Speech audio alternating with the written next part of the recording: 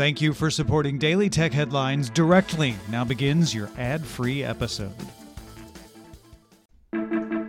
These are the Daily Tech Headlines for Wednesday, August 29th, 2018. I'm Tom Merritt.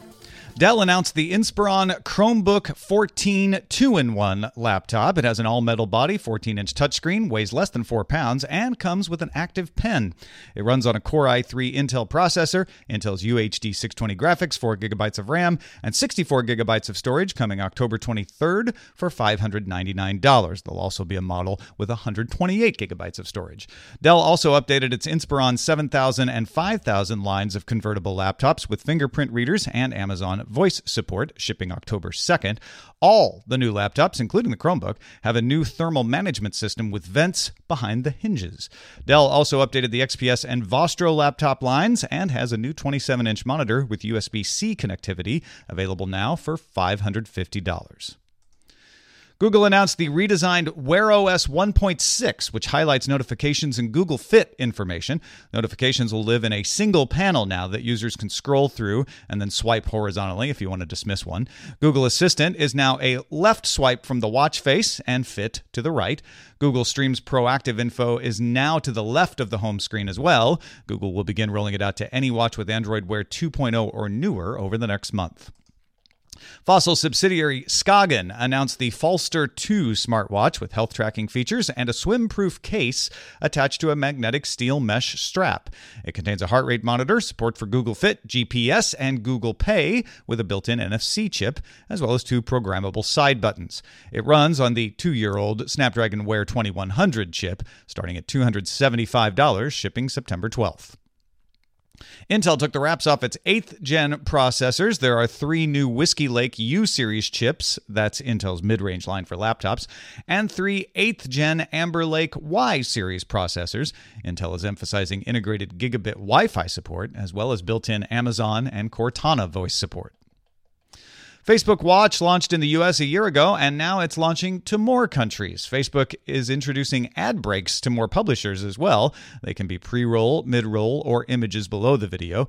Facebook also launched Creator Studio for users to manage their content across Facebook and Instagram.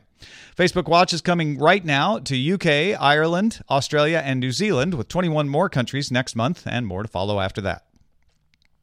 Acer announced a new Swift 7 laptop with a 92% screen-to-body ratio, 10 millimeters thick, weighing less than 2.2 pounds.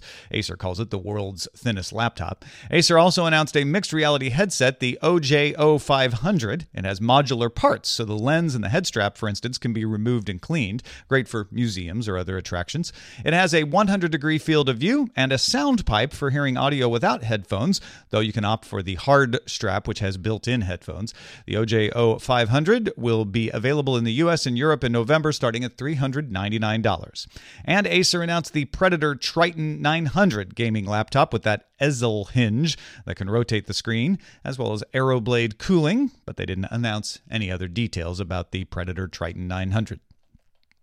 Instagram announced a 3-part plan to improve safety on its platform.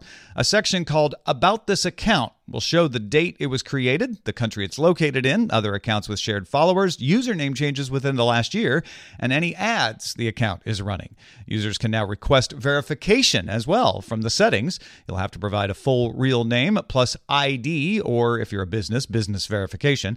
Finally, Instagram will support apps like Duo Mobile and Google Authenticator for 2-factor authentication within the coming weeks.